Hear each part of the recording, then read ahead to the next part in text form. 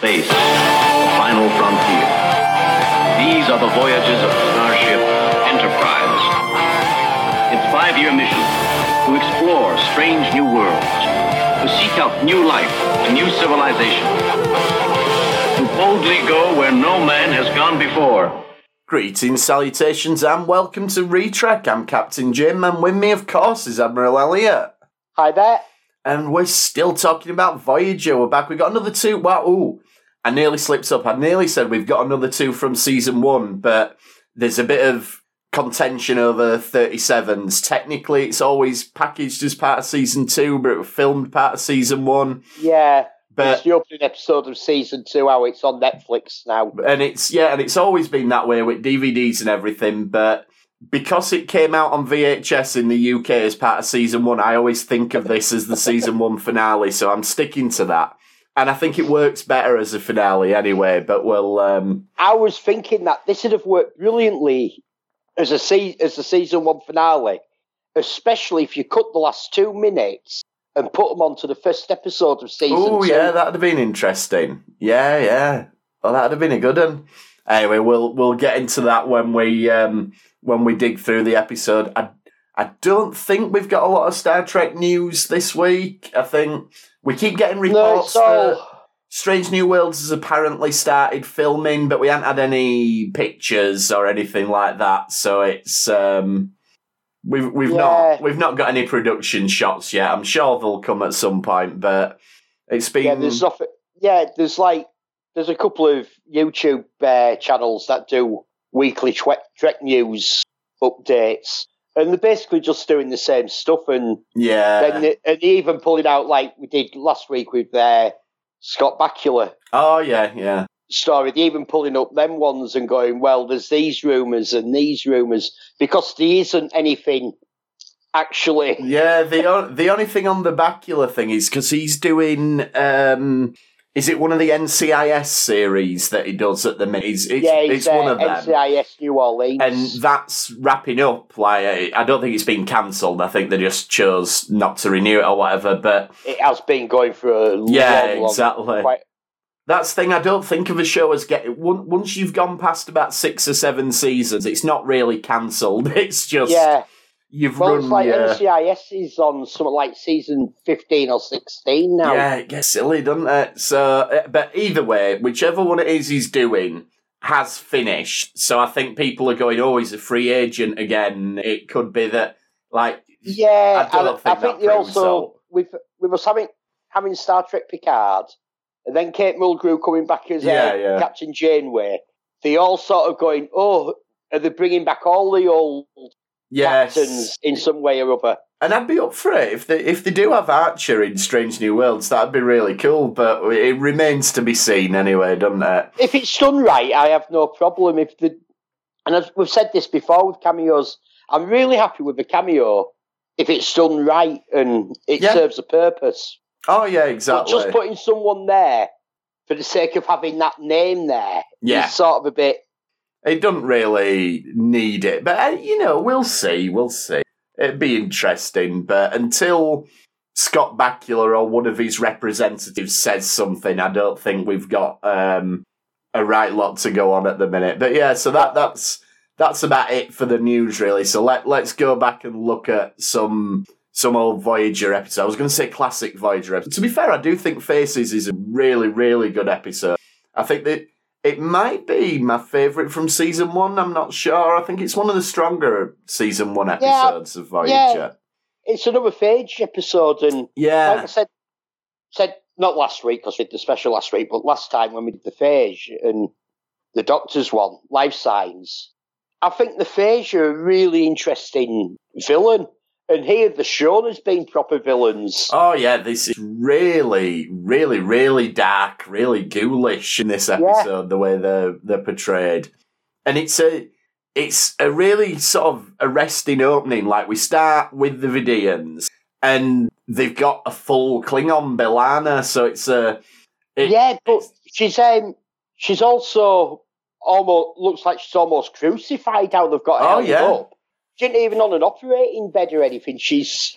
No, exactly. It's a really sort of arresting opening to the episode. It's a great hook for as you go into the credits and everything. So we've talked about this in the past, like, with the 90s Trek shows, sometimes the opening teaser wouldn't do a very good job of teasing. It'd just feel like they've just filmed the first 5 minutes of the episode and then dropped the credits in, whereas you get ones like this where it is a really good hook for the rest of it. Good.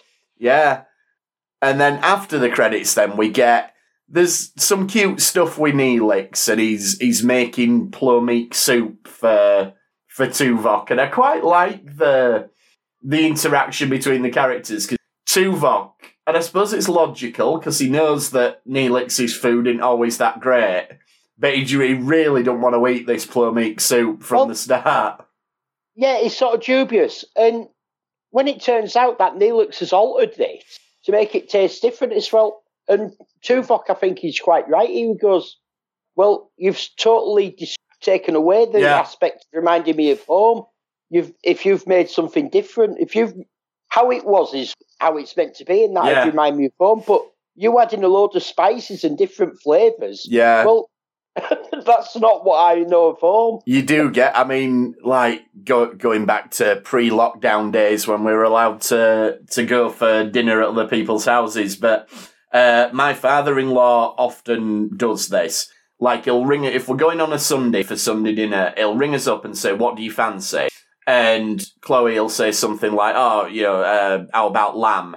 And he'll go, all right, I'll do a joint of lamb. And you think, right, we're going to go for a joint of lamb and, all the trimmings and all this. And you go, and he's like, well, I were doing it, and it smelled a bit boring, so I've put garlic, I've put chili, I've put this, I've put that. And you end up with this thing where you might as well have not even said lamb, because it could be any meat after all this stuff that he's whacked on it. But, I mean, it's nice. I like garlic and chili, but... sometimes it can lose the flavour of the original dish, can't it? And I think, I agree with you. I think Tuvok's right. It depends what you're doing. It's like, if you're doing a lamb stew, give me a lamb stew, because I love lamb stew. Yeah. But don't throw garlic, chili, ginger, and that into lamb stew. Yeah, exactly. I might still enjoy it, but it's not a lamb stew anymore. Yeah, that's what I mean. So, yeah, we're with Tuvok on this one, then. And they start with this thing of there's been an away team and they've been on the planet and they've had to go away and come back and all this business. And they have these scans, and Harry's got this little display on his pad, and it's showing these tunnels that have moved. And this sort of comes back later on, like, where they're saying, oh, it's all force fields and blah, blah, blah, blah, blah. And I did wonder, like, well, is that going to show on a pad the same way? Because it looks like somebody's drawn the rocks and everything on this thing on the pad. And it just, I'm not quite sure it stacks up, but... Well, what got me was that, like, the Phage is only a few episodes before this. Yeah. I think 5 or 6 episodes earlier, so a month and a half in Star Trek timelines, how they work. And they've forgotten that the Vidians... the underground structures had force fields to change the walls, etc. already. That was their whole thing. Sort of ring a bell. Have we seen anything like this already in the Delta Quadrants? Yeah, a couple of weeks ago, maybe. But, and, like, I know this is a bit of a sort of a metatextual thing, but the caves do look very similar. And I know it's because they filmed on the same set, but, yeah, you'd think it'd ring a bell with somebody. But anyway... So they go down to it, and Harry's got this idea, we're going to follow breadcrumbs like Hansel and Gretel? Yeah, it is, isn't it? Yeah. Yeah. Again, we've talked about, this is sort of early Harry when he's still optimistic and still thinks that his contributions matter and that everybody's going to be really happy with him. But he does seem to come up with these pretty cool solutions every now and again, and... To be fair, Harry comes up with a lot of solutions to a lot of problems all the way through the show. You do wonder, it's a shame he didn't get promoted, really, because he is a good, capable officer. Deserved it. Yeah, it has just become a joke, hasn't it, with him, bless him. Anyway. Yeah. So B'Elanna, the Klingon then, she's not impressed with being fully Klingon, or she doesn't seem to be at first. Well, she said, what have you done to me, and you've altered me, and... Now, did you think...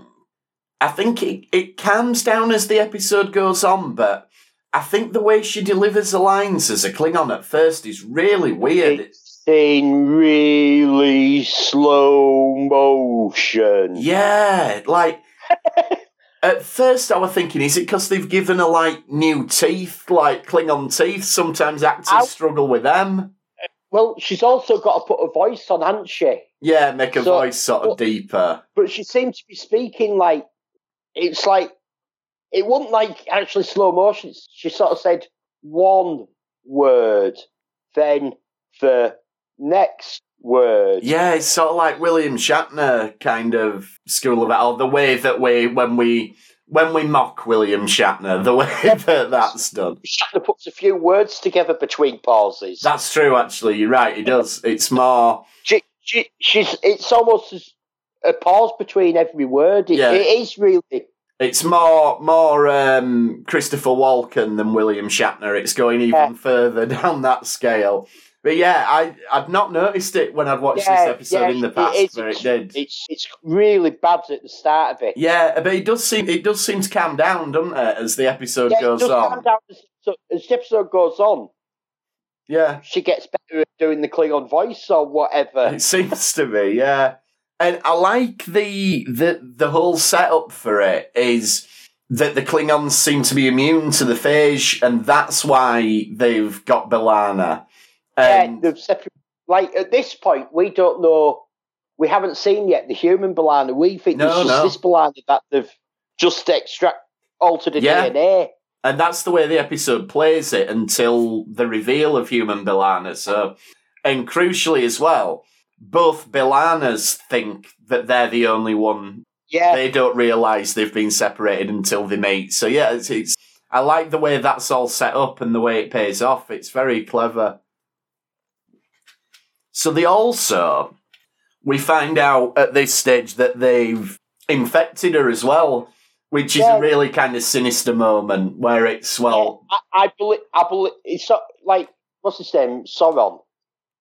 I'll go with that. I can't remember the guy's name. It's something like that. It's another... They do this loads... There's loads of this in Star Trek where there's Sauron and Sauron and yeah. And this is another one. It's something like Soran. So Sauron, I'm going to call him. Because he says, I believe that the Klingons are immune to the phage.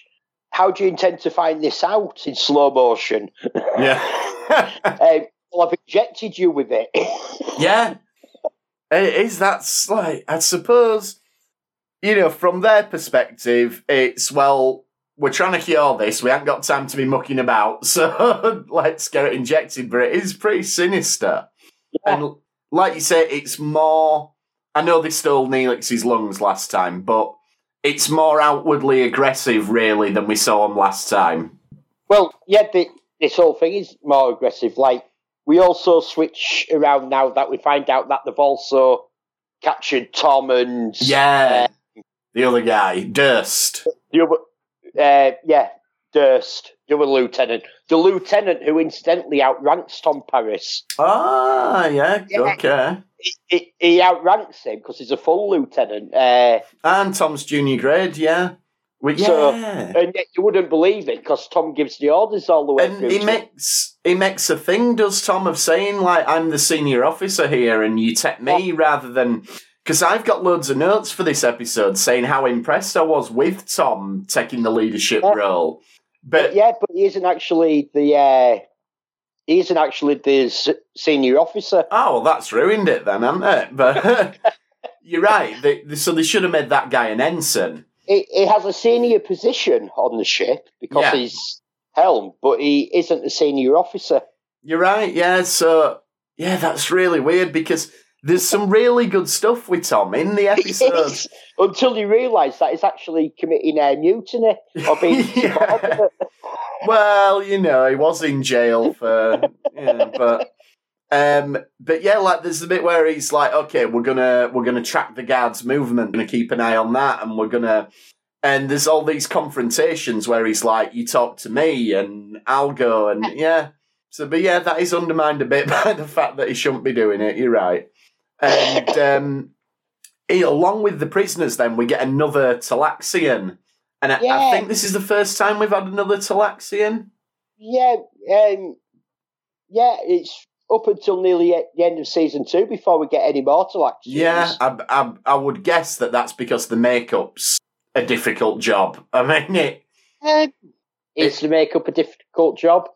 I feel like Neelix he's sort of got everything going on into, like, usually you might get a bump on the forehead, but Neelix has got the bumps, he's got a nose, he's got like facial sticky hair out bits of hair, he's got contact lenses, he's got the lot. So I do wonder if maybe that's why we don't see him too often, but I quite like this guy. I like the way what this actor does with it. Like, it gives it almost a bit of a slimy edge to him. Like, I don't trust this guy. Yeah, I get that feeling. There's something about him, and it's like he says, the way to survive in here is to stay healthy. Yeah. Because they're too weak themselves because of the phage to work the mines. So I don't know what they're mining, and that's never revealed what they're mining. No, but probably dilithium. They had dilithium last time, so... Yeah. But yeah, so whatever they're mining... But he goes, I've been here 6 years. Yeah, that's a long time. The rest of my crewmates, there was 29 of us, they've all gone. Yeah, because and again, it's great world building for the idea of the Vidians and society. So it's like, when you're strong, we'll have you digging tunnels, and then once your body's spent, we'll take all your organs. And yeah, it's horrible. It's really, really. You'll be taken to, like they say, they call it organ processing. Yeah, exactly. And like the Talaxian says, there's no point trying to run, because they can literally take your heart in a heartbeat. Yeah, exactly, with the transporter things, rather. Yeah. And it's building on everything that we got in the first appearance, but it is dialing up the nastiness, dialing up the darkness of them and everything. Like in the first one, we just had a pair of them who, when it was necessary, they harvested organs to keep the other one alive. But here we've got them, they're capturing people as slave labour, and as soon as they get too weak, they just harvest all the organs. Yeah, exactly. This is literally an organ farm. Yeah. So it's used. When we did the Phage episode a couple of weeks ago, I was like, oh, they're really nasty, the Vidians. And you were saying, well, in this episode... And I think my memories of the Vidians come mainly from how we see them in this one. So then, like you said, we get the reveal of human B'Elanna. And I think this is a really good performance from Roxanne Dawson. Like, she really does differentiate between the two of them. Well, there's also, did you know that Durst is playing two characters? I didn't until I looked it up, no. Yeah, he's playing the Vidian.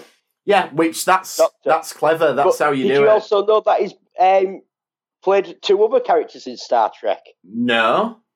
He's in DS9 for the card, that one where they're getting the baseball card. He's the Doctor who has that silly machine that relaxes your stuff. And he's also in TNG, in that season 7 episode where Worf's brother sort of rescues the villagers. All right. He's the village elder. Right, so this guy gets about a bit then. Yeah, so he has 4 Star Trek characters. Resume. That's not bad. And like you say, 2 of them from this episode, but that's really clever that they do that. Like, right, we'll have the same guy playing the Vidian so that when he puts his face on that, that makes sense. But then it's kind of, so you've got him with his normal face, then they put Vidian makeup over it, then they put makeup of a human face over the top of it to make him sort of look like what he'd look like if he didn't have any makeup on. So yeah. But there you go. I like that they've done that with the casting. I think that's clever. So Human B'Elanna then, so we get a bit from her, and we start to get a lot about B'Elanna's background in the episode. Like, she talks about how she had to hide her forehead, and she came up against prejudice and everything. Yeah, but she also says that she hid her forehead and all this, because when her dad left, she assumed that he left because she looked Klingon. Yeah. Which we don't know that that's the case. It's implied that she's grown up and realised that it probably wasn't, but...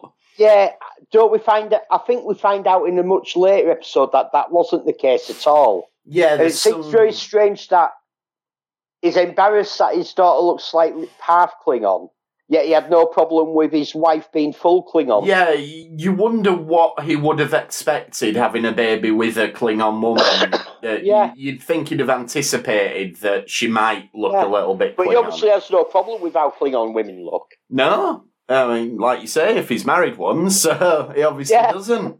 Yeah, like you say, I think you're right. I think they do come back to it, but I like all the added characteristics to B'Elanna and everything. And then we go back to the away team, so they're looking for them. This is, like we've said, where they're going round these tunnels and they realise it's the Vidians, it's the same power signature. It's like, okay, yeah, maybe you could have worked it out a bit earlier, but never mind. Didn't you think this scene looked really strange? Because you've got Tuvok and Chakotay, and they're walking along a path, and then it pans out, and underneath them, so you assume there's Ensign Kim, so you assume he's quite a long way behind them, and he's just put the tracking thing on the wall, and he shouts up, I've got the last tracking device in place. It's good work. It's like, what, couldn't you do that while he kept up with them? All you're doing is putting the thing on the wall. It's nothing. Yeah, true. Maybe it takes a bit, I don't know. Yeah, you're right. I don't know if they did it to try and give a sense of scale of... Yeah, that's what I'm thinking. But surely the away team would stick together. You'd think so. This looked to me like Chakotay and Tuvok have wandered off in this cave system that we know changes shape. Yeah, and we know that we've already lost... guy who's leaving the trail behind. Yeah, we've already lost 3 crew members on this planet. Yeah, I'm sure it'll have been done for some reason backstage, like you say, to give a sense of scale. I think what it could be is actually Chakotay hates Harry Kim. No, that won't surprise me. And that's why he stays an ensign all the way through. He's taking this opportunity slightly to try and get rid of him.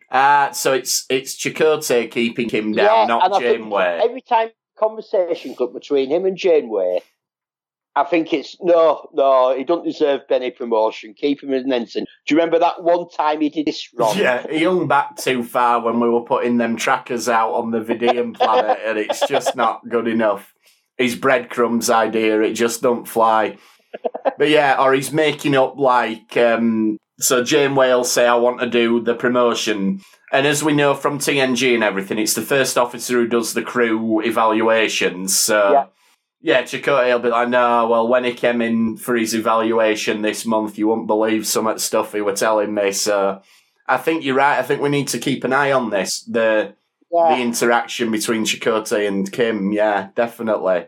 And so B'Elanna then, Klingon B'Elanna, tries to seduce the Vidian. And the Vidian, sort of the Hearst Vidian, and he realises that he disgusts her and all of this. So that's interesting again with the Vidians, but it does go back to what we talked about last time, which is they've had this for 2,000 years or 2,000 generations, they said? 2,000 years, I think they said.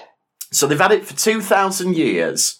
So like they all look like this. So it's like we've said, why hasn't the Vidian sense of what beauty is changed over time? Because if everybody looks like this, then this should be the norm. Naturally, you're not going to be repulsed by it because you're used to how it looks. Unless there's something really oppressive in Vidian society where they're just constantly telling everyone how ugly you all are. But it's really it's like unless it's something to do with like the children are born fine and they see them have to have all these grafts over time, and maybe it's something that you don't have all the graphs until your late teenage years or early adulthood. So you do build up a sense of... So you do pick up a sense of I've been disfigured. But again, you'd think that society would adapt to that and would go, well, this is what you look like when you're young. This is what you look like when you're... It's like the ugly duckling, isn't it? You know, it's like the ugly duckling only looks ugly because it's with ducklings and it's not a duck, it's a swan, you know. So, yeah, it's a weird one. But anyway, and human B'Elanna then, when it all kicks off with Paris and Hurst, and this is where Tom's saying, well, I should go because I'm the ranking officer, but you've pointed out that he's wrong there, so... Yeah. He's just got delusions of grandeur, obviously, so... well, we've also got to find fault with Durst here, because at no point does he pull rank on him. He just lets him carry on. And B'Elanna, human B'Elanna, all sort of has like a panic attack, which I think, again, Roxanne Dawson, I think, acts it really, really well. And it's so different to see B'Elanna like that, like all of a sudden she is just terrified of the situation. I think it's really, really well done. Yeah, and she starts to realise that losing the Klingon half of her, she has lost something of herself. Yeah, because she'd always thought it'd be better to be just the human, because she resents the Klingon side. But yeah, and she's physically weak as well, not just... Yeah. I get the sense, though, that is partially because of the procedure, like, because she seems weak even for a human. It's not just that she's not used to being this weak. Well, she has had a major procedure, hasn't she? She's had half of her ripped out. Yeah, well, exactly. And the Klingon, it doesn't seem to have been affected by that, but maybe that's just because Klingons are much hardier than... maybe because the Klingon side is the really strong side. Yeah, also, I suppose, Klingons have, like, redundant organs, don't they, and things like that, so presumably this is the first time B'Elanna's had to function with only one liver or one, possibly. Yeah, whatever. I haven't thought of that, actually. No, I just thought of that now, but... B'Elanna has all the redundant organs. Oh, she would at least have... You would guess she'd have some of them, but being half, I don't know. But yeah, I love the contrast between the two B'Elannas. And obviously Klingon B'Elanna kicks off and beats up the Hurst Talaxian guy. Not Talaxian, sorry. I've got myself totally messed up in my notes here. So human B'Elanna, Klingon, she does, it's the Talaxian that she... After she's escaped, so she beats up the Hurst Vidian, but then she does rough up the Talaxian as well in the caves. She's like, where are they? And she, like you said, she's expecting it to be Tom, but she, and it's like there was a woman with him, and that's when she starts to realise something is amiss. And you've got like the contrast between the two of them. So Klingon B'Elanna's going around beating everybody up. And human B'Elanna's trying to hack into the system and use her mind, use her engineering skills and everything. And then you get this first sort of instance of they actually need each other because Klingon B'Elanna saves human B'Elanna from the guards and everything. But then the human one faints when she realises what's happened. Yeah. So that's all pretty cool. And we get a bit where they're by a campfire and they have a bit of I was going to say a bit of a heart-to-heart, but it's not really. It's more of an argument, isn't it, between the two of them? Yeah, well, she even says that. You do realise we're arguing with ourselves. Yeah, absolutely. Because that's it, because you realise that's what's going on, and then, they do spell it out for you, like, no, this is the two sides of it. And it made me wonder at this point, I was like, how interesting would it have been if they'd have done this story with Spock, and had a human Spock and a Vulcan Spock, and got to explore that. Like, I think that could have been interesting. I think this works better, actually, with the Klingon and... I think it does, but it just makes me think that would have been an interesting thing to do with Spock as well. Well, we did see Spock with emotions, didn't we, at times? So, but I think having, like, the weak human side and the strong Klingon side together... Oh, yeah, it's the contrast is, makes it very good. And they sort of come to a bit of a sort of a ceasefire because it's human B'Elanna's got a better plan. Like, her plan's a lot more practical, it has a lot more chance of working. but she needs the muscle to actually pull it off as well. So they both have to concede a little bit that, okay, your plan's better, but you need me, and yet my plan is better, but I can't do it without you, sort of thing. Yeah. And then I'm going to actually give some praise to Chakotay now in this episode, which I don't often do. But I like when he's pretending to be a Vidian. And I think he does some good, thinking on his feet here, because the guy, questions him, and he goes, well, wait a minute, why haven't I been told you're transferring prisoners? He goes, well, I thought you had, which I thought, that's pretty good, Chakotay, well done. And then, I don't recognise you. I've just had my face regrafted. Yeah, exactly. Oh, well done, Chakotay. I think that'd be a normal thing in Vidian society, where they would change quite regular and not recognise each other. So they'd have to have a different way that they recognise each other. I thought about that. So it'd be like, oh, yeah, you're all right, Steve. Well, yeah, I've got a different ear since last time we spoke. Yeah, I've had me ear and nose done. Yeah, exactly. And, I've got a Klingon head now. And what about your internal organs? Oh, I've got Talaxian lungs, but we had to give them back. Oh, no, they didn't have to give them back, did they? They made some new. Made some new ones. Yeah, but I thought, well done, Chakotay. That's showing that he's, he can be capable and things like that. So I thought, I'm going to give him some praise because I don't often give Chakotay praise. So there you go. That's my Chakotay moment for the episode. And then it all obviously comes to a head and everything. They manage to shut down the force field, but Klingon B'Elanna gets shot. And we finish on the ship, and we've got the Doctor has to basically, human B'Elanna assumes that that's it. She's going to stay as a human for the rest of her life now. And obviously we're not going to do that. Well, then the Doctor goes, oh, no, it's okay. I've regrafted some of your Klingon DNA on. It'll take about 5 weeks and you'll be back to normal. Yeah, which will be in time for next episode, but yeah. Did you think of asking her? Well, he says that she can't survive without it. Yeah. Because of amino acids or something like that. But you're right. Yeah, you'd think she would have been, at least had the discussion. They don't seem to have any of this moral problem, do they, in Voyager of resplicing? No, that's very true. Just look at Tuvix. Well, yeah, and I think we should get to that episode at some point, because that is one that's endlessly debated, but yeah, you're right. So yeah, I mean, it could have added. I know it's a packed episode as it is, but yeah, it could have added another wrinkle to it, with it being okay. You get to choose to either stay as a human, but you won't live very long, or we can put the Klingon back in and you get to live. To be fair, actually, how this episode has been playing out, the Klingon B'Elanna has realised that she needs the human B'Elanna. Yeah.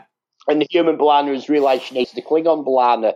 So I think it had pretty much played out. You're right, yeah, it would have stepped on the toes of it. We've already done that arc by the time we get to it. So yeah, I think you're right. Like the conclusion does need to just wrap it up, and really, really interesting stuff. And I thought, as I say, I think the central performance or performances by Roxanne Dawson were brilliant in this one.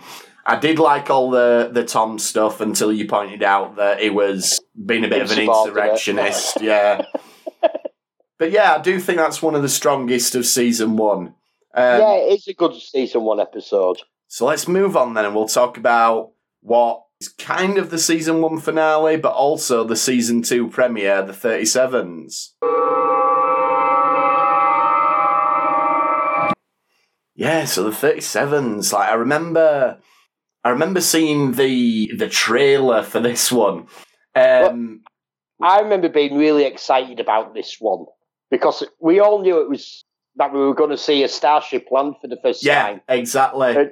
And by this, we'd gone through TOS, all TNG, 3 seasons of DS9, a season of Voyager, and we're finally going to see a Starship land. I remember watching and taping it when it was on, and I was looking forward the following day after work, being in pub, because there was another guy who went in where I was drinking that was also a big Star Trek fan. All right. And he was obviously the first person I could talk to about this episode. Right, cool.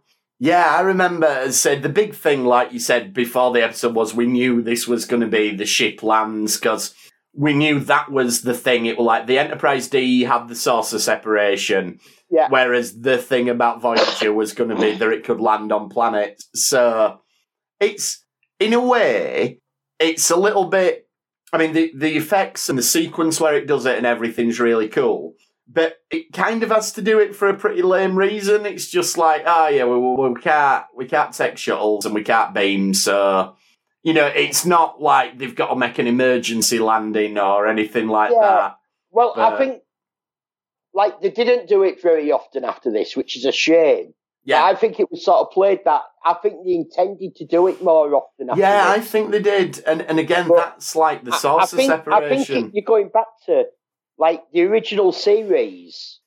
The reason that they came up with their transporters was that they literally couldn't afford to land a spaceship on the planet every week. Yeah, exactly, yeah. And I think what you've got to with this is that it was an expensive shot to do. Yeah. So you couldn't afford to do something like this on a weekly basis. But you'd think they'd have learned from the saucer separation in TNG, which, again, they were meant to do that a lot more, but they end up doing it like 3 times or whatever because of the expense of it. But I don't know whether it's because this is CGI and they thought, it'll be cheaper to do it more often, but... Well, I think this was still done with model. Was it? I don't think this was... Yeah, I'm quite sure this wasn't a CGI shot. Voyager had CGI titles, but most of Voyager was still done with models, with miniatures. Oh, that does explain it then, if that's the case, because, you're right, it would be.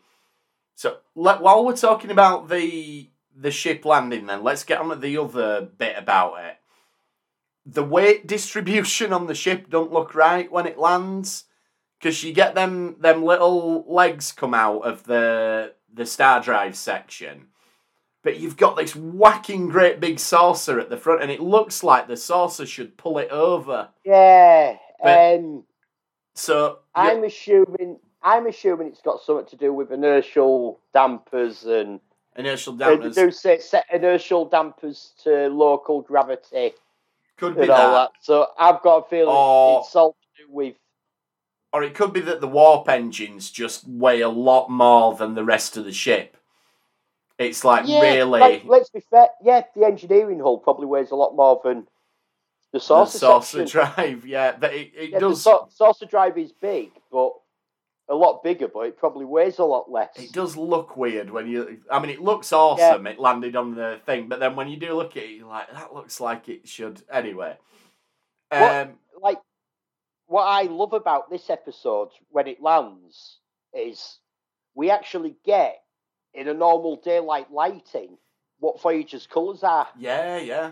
So from a model building point of view, this is an awesome episode to actually look at what colours things are. Yeah, because definitely. A lot of the space shots to do for Voyager, the ship is darker, which is a lot more realistic than it isn't. When they do the space shots, and rightly so, they don't have it brightly lit because it wouldn't be a bright light source. But now it's on the planet, we get it in nice sunlight, and you can see the colours of what they're meant to be. No, like you say, for building models, it's definitely better. Like I remember I got a model kit of DS9, like way back in the day, sort of when DS9 had just started, and the colours that it told you to paint it, I was like, well, this isn't right, cause it ain't that colour, but it were obviously the colours that the model wore. But like you say, because of the lighting, that's not how it appears on screen and everything. So, yeah, you're right. Well, it's really cool to see it like that. Like I'm doing the TOS Enterprise I'm building at the moment. Yeah. And I sent you a thing. Which colour did you think I should go with? And one of them's screen accurate, or as close as I could get to screen accurate. And the other one is what colour it actually is. Yeah. And I've gone with screen. I've gone with trying to look at how it looks on screen as opposed to. Yeah, well, that's the thing because that's what that's how I see it. Yeah, exactly. That's what we're used to looking at. It's yeah, absolutely. So the actual episode then, before we get to the landing, it's quite an intriguing opening where we found a bit of rust in space, then we find some gasoline in space, and then we find a truck. And Chakotay's never heard of gasoline, which I do find a little bit weird. Yeah. I know they don't use it anymore, but surely it's something you'd have heard of. I'm trying to think. We're talking 400 years ago. Like, what technologies might have been around in 16th century that people wouldn't know of? Well, that's it. I don't think these stuff like they used to burn peat and stuff like that. But it wouldn't be like we'd go, "Oh, I've never heard of that." We'd be like, "Well, you don't want to burn that, so it's bloody toxic," But yeah, it's just one of them. It's one of them ones that Star Trek often do, and they have calmed down with this with the new Star Trek shows. Is that they want to make it look so futuristic that sometimes they go a bit far with it, like pretending that stuff that we have in everyday life wouldn't exist anymore, or overcomplicate. Yeah, or overcomplicating things just for the sake of making it look more futuristic. And it goes back to like what they did with Commander O's sunglasses, where they were like, well, sunglasses aren't going to have changed, They've got a hook over your ears and they've got to cover your eyes. Sunglasses. So, exactly, yeah. We're not going with the silly visors that you've seen in some things to make them look futuristic, because that's not actually a practical design. And it feels a bit like that, like let's say we've never heard of gasoline, and there's another bit of it later, which we'll get to in a second, but I like that we get this thing about Tom being a fan of classic vehicles, because that is something that they stick with. And that does come back again and again. And he's interested in this period of history. Yeah. Well, that's the thing. In this one, it's all like vehicles, but they do expand it, don't they, to be... He's just really into the 20th century. That's his thing, which is cool. I like that. So they find the truck, and then Janewade's got very specific powers as well, where she's like, well, it smells of manure, horse manure, to be specific. Yeah, I presume that's... I'd say this is a farm truck. Yeah, because presumably she was she raised on a farm, I think? Yeah, she does mention it later, that I don't think she was raised on a farm, but her family lived in sort of rural agricultural areas. And her sisters or brothers were sort of encouraged to go help out on the farm, and she wanted to do calculus. Would this still smell of horse shit after 400 years? Because that's really lingering. Well, it's also been frozen in deep space. That's true. We never find out why it's in deep space, do we? It's like we know that these aliens have been abducting people. Well, I'm assuming the aliens that are kidnapping everyone just didn't like trucks, so they threw it out the window on the way. Yeah, because you get the guy later on who says, I was in my truck when I was taken, so I always equated that with, oh, this must be his truck. Yeah. But how did the truck end up in space? But he did anyway. Yeah, it doesn't matter. The truck in space is just a hook to lead into the. Exactly. It's a cool visual to draw us into it, and I like it. Like, I'm a bit like, we have where Tom's off to start it up, and he goes, "It's internal combustion engine," and Harry goes, "What is this? An early form of a car?" Sort of. No, you're a century too. Yeah, which means before that. Which means we're not going to be too far from, Hovica. Years, maybe. Yeah, we might get there. We might see them. Well, we were meant to get them in 2015, weren't we, according to Back to the Future, but we didn't. Yeah. Yeah, never mind. So this is the other bit where they've got a bit of a silly line where Tom goes, "There should be something called a key." Like, come on. You know what keys are. Like, Yeah. Even if you don't use keys as such, all these other planets you've visited. And they do have where they've got key cards to get into certain rooms. Yeah. And I'm sure we must have seen a key that opens a door at some point in Star Trek, but I'd have to look. We'll have to check it. We haven't. But again, this is just another one of those silly, we're so far in the future that we don't have keys. And though I do quite like the bit where it backfires and Tuvok draws his phaser and everything. Like, that's all cool. Yeah, like, would it start after 400 years?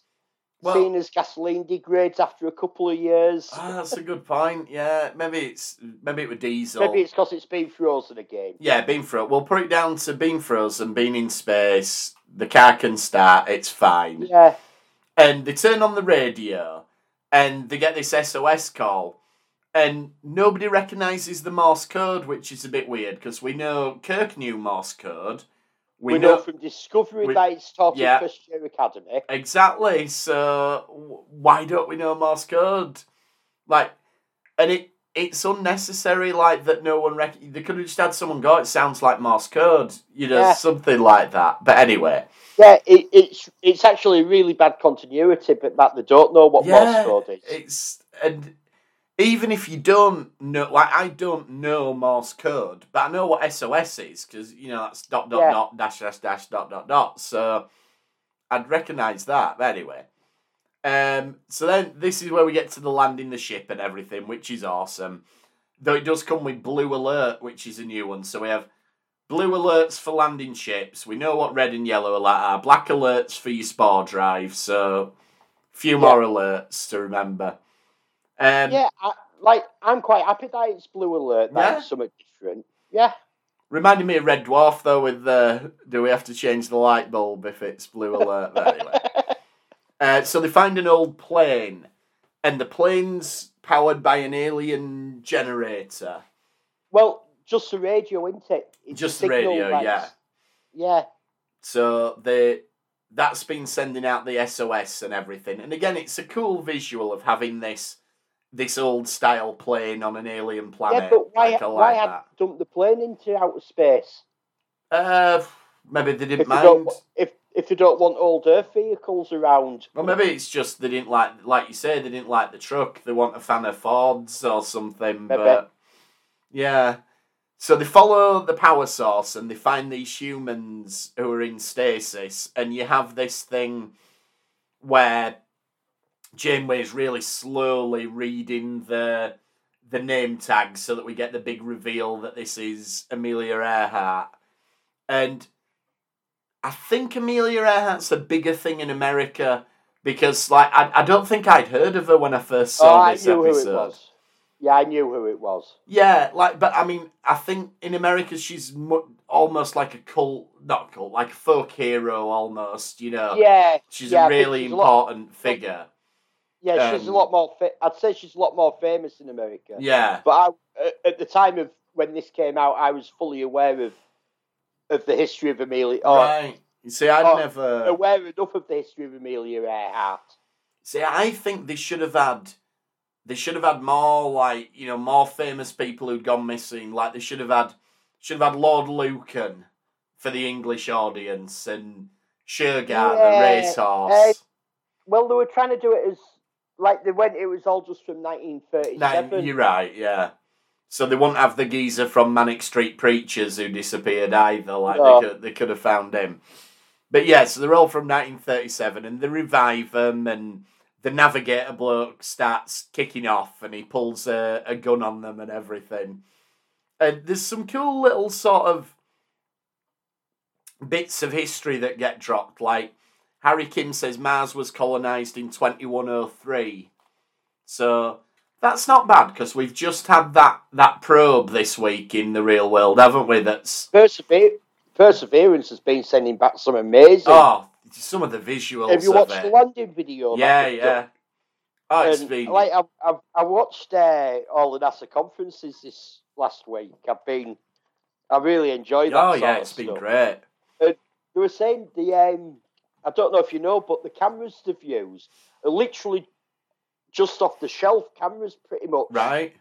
All they had to do was one part internal on the cameras they had to alter because it had exploded in zero gravity, in zero pressure. Yeah. So they had to take out one part. No, I mean it's been incredible, and seeing like the shots looking up at the sky and the way the stars look from Mars, and they've had like sounds from it. I mean, there's not a lot of sound because there isn't a great lot going on Mars, but you know, we're hearing noises from other planets. It's been crazy, and like it's one of them where now that we've seen it and seen what it looks like, you're like, oh, it's the wrong colour. That's not what it looks like in Total Recall. You know, we need to go back now and change all these films. But well, the colour isn't all fully corrected either yet. Right. We've seen them. I don't know if you noticed, but one of the cameras that they've got on the Z something on. Part of where it sort of practices its focus and everything on the actual rover. Yeah. They've put a colour palette on, right. So they can correct all the colours to get all the colours exact properly. Okay, right. It's to do with the lighting and all that. Of course it is, yeah. It's a different atmosphere and all the colour and everything. Yeah, so but no, it's been stunning. They're correcting it all. But we've got what? 76, yeah, where are we? 2021, so 70, 79, 80, 82 years then until we build this first colony. Yeah, I think we can crack that, yeah.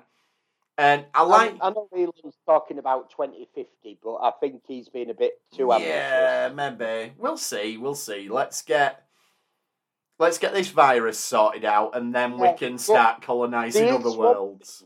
They've got a lot better at giving themselves more scope on the years until things happen. Like, if you look at the original series with Khan, by 1987 we're sending ships out to deep space. Yeah, true. You're right. Been to Saturn and everything, and you're right. But now they've moved on. They did it with First Contact, where they made First Contact 2060. 64, is it? I can never remember. Something like that. I can't remember the exact. I know I'll be 80 by the time. They've gone to a lot more distance. They have, which is sensible. They're not sort of saying, oh, everything's going to happen within the next 20 or 30 years. Yeah, exactly. They'd be excited in the 60s because of the moon missions. Oh, yeah, and the thing is, when they did it in the 60s with Star Trek, they didn't know that 50 years later we were going to be top. Like, they thought 1996 or whatever for Khan. They were like, well, no one's even going to remember we said that by the time that comes round, you know. But, yeah. I like all the stuff with Janeway and Earhart. Like, maybe they overplay it a little bit, like, oh, this is this strong woman pioneer. But I like that the connection is there, that, like, you were the trailblazer. Janeway says here that she had studied Amelia Earhart, and she was a hero of hers from history, which is totally believable. Which is very believable. But what isn't believable is the fact that Amelia Earhart is a hero of Janeway's from the 1930s, but Janeway knows absolutely nothing else about the 1930s. Yeah, that's true. She doesn't... sort of vehicles they had, and she doesn't know what a car is. Like, she knows that Earhart flew a plane, but she didn't know that they had land vehicles as well. Yeah, that's a fair point. Planes in the 1930s, no cars. Yeah, very good point. And they eventually they convince them to come and see Voyager, because there is this thing of, well, we don't believe you from the future, and blah, blah, blah, blah, blah. And then it appears that the aliens have come back. And there's a great bit with Tuvok where he's scanning, and he's going, I'm picking up life signs. And he goes, they may be up there. And then they start firing on him from it. Like, a little bit more warning would have been good, Tuvok. Right, it looks like they might be, since they're shooting at us from up there, Tuvok. Well done. But then give it away. Yeah. But then Janeway does a bit of a John Barnes shit. You know, the only way to beat them is get round the back. So she sneaks round the back and manages to turn the tables on them. And the reveal is that they're not aliens. These are humans. And we get the the backstory, which I think this is really, like, this could have been a film in its own right. Like, aliens are kidnapping people from 1937. Eventually they rebel and they drive the aliens off and they build their own civilization. Well, that could be awesome.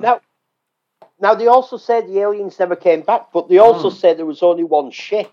Yeah. And I wonder if this was an alien civilization or if it's like just a bunch of pirates or something that have done this. Because it feels like this species should get mentioned again and they should come back. Yeah, they never do. Maybe that was, when they introduced him in this, maybe that was one of the thoughts of, well, we'll keep that in the back pocket because we can always bring these back and that can be how they get home when we decide to send them home. So we'll, like they did with the second caretaker, like we've got that ready. I know they do deal with that in season 2, but it was always, right, we've got that one, we can pull that out when we need to. So, yeah, I'd be up for more of a story about these aliens and this war they fight against them. And I was thinking about this while doing this rewatch about these aliens, and I get the feeling that this isn't an alien civilization that has gone out and kidnapped and brought them to be slaves. I get the feeling this is sort of like a rogue, maybe one ship on its own, one set of crew that we'll go here, we'll get these people, and they can be our slaves. Yeah, and it's elaborate, isn't it? Like, we're gonna go to Earth, which is the other side of the galaxy, and we're gonna get people. It's like, it also begs the question: if they can do that, what sort of speeds are they going? Are they using transport conduits like the Borg do, so they can go from one end of the galaxy to the other almost immediately? And if you've developed that technology, what do you need slaves for, really? Like, you know, it's a bit like them aliens in TNG times Arrow, where they were like, well, we're going to steal cholera victims by going back in time to another planet, and it's like, wow, okay, calm down, guys. It's sort of like what? Well, you see, we've seen it in Star Trek 6, where you need human or you need people, whatever species, to do your mining. Yeah. We saw it with the Vidians, you need people to do the mining. Maybe there's, even in the far future, there will never be a machine that can do mining. Yeah, there's like, just no. We've got nothing at all now that can, like, dig holes or anything. No, not with the specificity. I know, like the channel tunnel. And I know we've got the channel tunnel, but, like, for mining to actually extract the minerals and stuff that you need, there is a bit of finesse needed, but... Yeah, it does seem very... Yeah. I think it's just MacGuffin that you need... a reason to have the slaves. To get Amelia Earhart there and do this thing. And, like, she has some great scenes where she's chatting to, like, Tom about flying the ship and stuff. Bullshit Tom. Go on. Right. So Amelia's there, and she's going to him, so what's the top speed? I thought you might have something to say about this. And this is the pilot. And he goes, our top speed is 9.9, which is bollocks. The top speed's 9.975, and it does make a big difference. It does, and they do make a big hoo-ha of that. In how you'd understand it, that's 4 billion miles per second. Warp 9.9 is actually about 1.6 billion miles per second. The top speed, Warp 9.975, and this is why it does make a big difference, because the speed curve is really steep, is 2.45 billion miles per second. Nowhere near 4 billion. No, because I thought that seems a bit... Yeah. That seems a bit high. He didn't know what the top speed of Voyager was. And he's almost doubled what it can be. Should have been impressed with 1 million miles per second. Oh, you should have been impressed with 1,000 miles a second, you know, but... Yeah, you're right. He's trying to blag it, but maybe let's give Tom benefit of the doubt. Yeah, that fish he caught that time. Did you see the size of that? Yeah. Huge, I tell you, huge. Maybe they've said to him, we're going to have people on the ship. If they ask you any questions, tell them a load of bollocks. Like, we don't want you giving away the true statistics and everything of the ship. So, and then what it all leads to anyway, and it's a little bit of a cop-out, is they go, right, we're going to show you our wonderful cities that we've built, but we don't get to see them. Because all the budget's gone on landing the ship. Yeah. And the way Janeway talks about those ships, it's amazing. You know, they've developed the same way humans have developed, and they've created these peaceful societies with this amazing technology, but they can't work out that these people are in stasis, not actually dead. They think that the 37s are all dead anyway. And we don't get to see the cities. Also said that it's been generations since anyone's even been into the shrine. True, yeah. They do treat it as a shrine. So yeah, they just assume that they're dead. Yeah, I suppose, yeah, you could read that them going, what? They're not dead? As, oh, we thought that was just a tomb, not a... And let's be fair, that they haven't actually discovered any of the technology. They stole it from the aliens. True. But yeah, okay. I'll let it go. They probably only understand what they've actually stolen. Them cryotubes were there already. Yeah, you're right. We'll let it go. It's fine. And so the big dilemma, and this is what you were talking about at the start of the episode, is people can stay if they want to.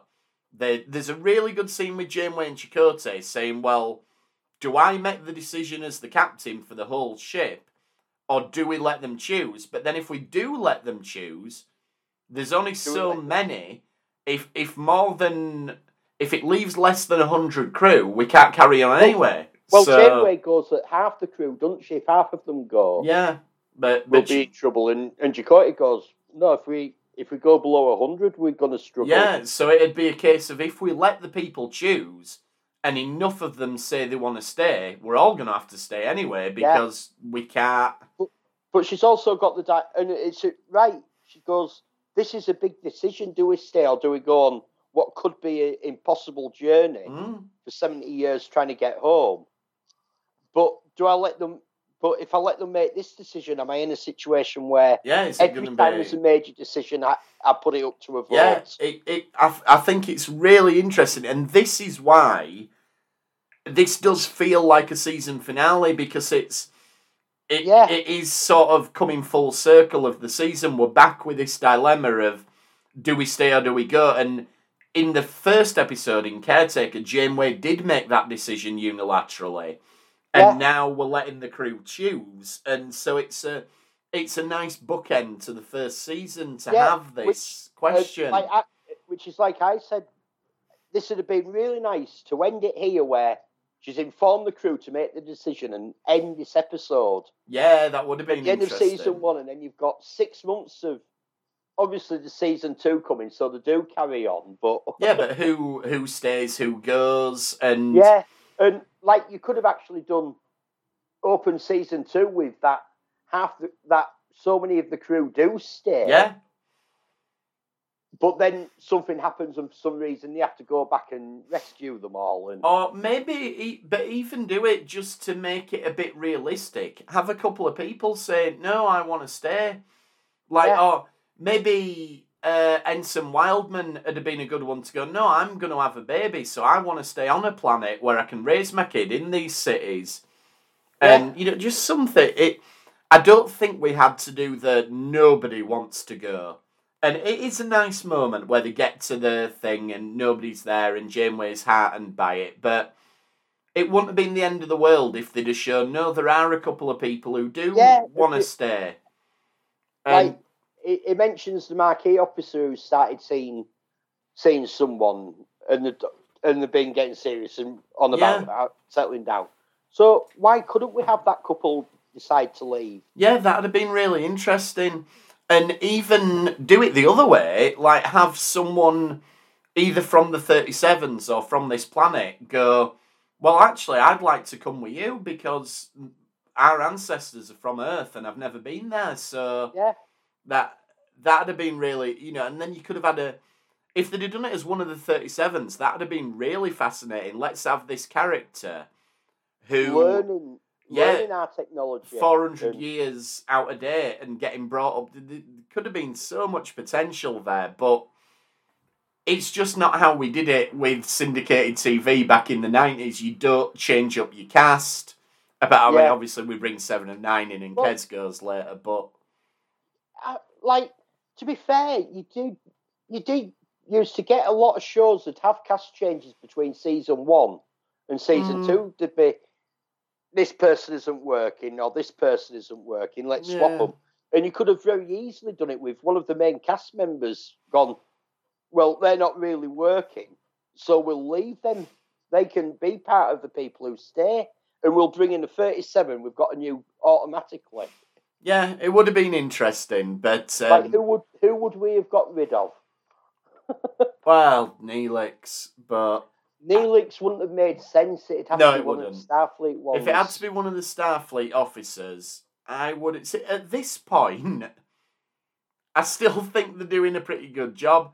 I mean, Chakotay, I'd have got rid of Chakotay, because I never liked the character of Chakotay. I think he had potential, as we've talked about, I think he had a lot of potential in the first episode, and I think that it went downhill from there. Well, yeah, I think even by this point, he's just become a yes man for Janeway, and whatever intrigue he had, I think, has gone. So, yeah, I'd have got rid of Chakotay. I think I like B'Elanna. I like Tom. I think Harry's still got potential. I'm not the biggest fan of Tuvok. I wouldn't have minded if Tuvok had gone. I don't think it'd have made sense for him to stay, but it wouldn't have done, no. I mean, the one who'd have made most sense... I suppose Tom, but he's already on this journey to I'm redeeming myself and I'm going to be a good Starfleet guy again. And Tom's already become... Tom very quickly was one of the most popular characters. I'll tell you who would have, just within the fiction of the show... who would have made sense would have been Suda, because he knows that he's a murderer who's hiding on this ship. Yeah. So he'd have been like, actually, this is a good chance to get off this ship so I don't get rumbled. But anyway, ultimately none of them go. But yeah, I do think this would have been better as the finale. I don't think it works as well as an opening episode, because it's like, okay, here's your season premiere and people have got an option to go. It feels like an ending rather than the beginning, this episode, but I still think it's a pretty decent episode, so... Yeah, this is an episode, I've watched this episode so many times, and this used to be one of the episodes going back, original run that I used to watch a lot over and over. Yeah, I think it's a good one. And like you say, the landing on the planet's awesome. The having Amelia Earhart's a cool twist on it all, rather than it just being a bunch of nobodies. I like it. So next time we're gonna finish off the Vidians, aren't we? We're gonna look at the last couple of Vidian episodes. Yeah, like we keep saying, the Vidians are a great alien race. Really interesting premise with them. And there's only 2 more Vidian episodes. Yeah. They only did 5 episodes. So we're going to come back. We're going to look at... It's not Dreadnought. What's it called? Deadlock. Deadlock and... Resolutions.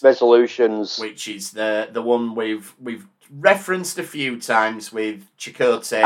I think this is possibly Chakotay's redeeming episode. We'll see about that, won't we, when we get there.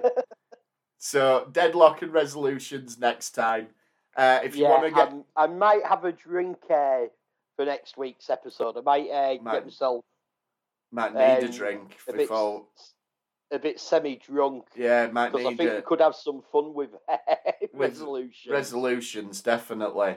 If you want to get in touch with us in the meantime, we're at RetrekPod on Twitter. You can email us, retrekpod@gmail.com, or you can come and join us on the Facebook group, search for Retrek. We'll be back next time to talk about Voyager. And thanks for trekking with us this time, and we'll see you next time on the Retrek. Thank you. Bye-bye.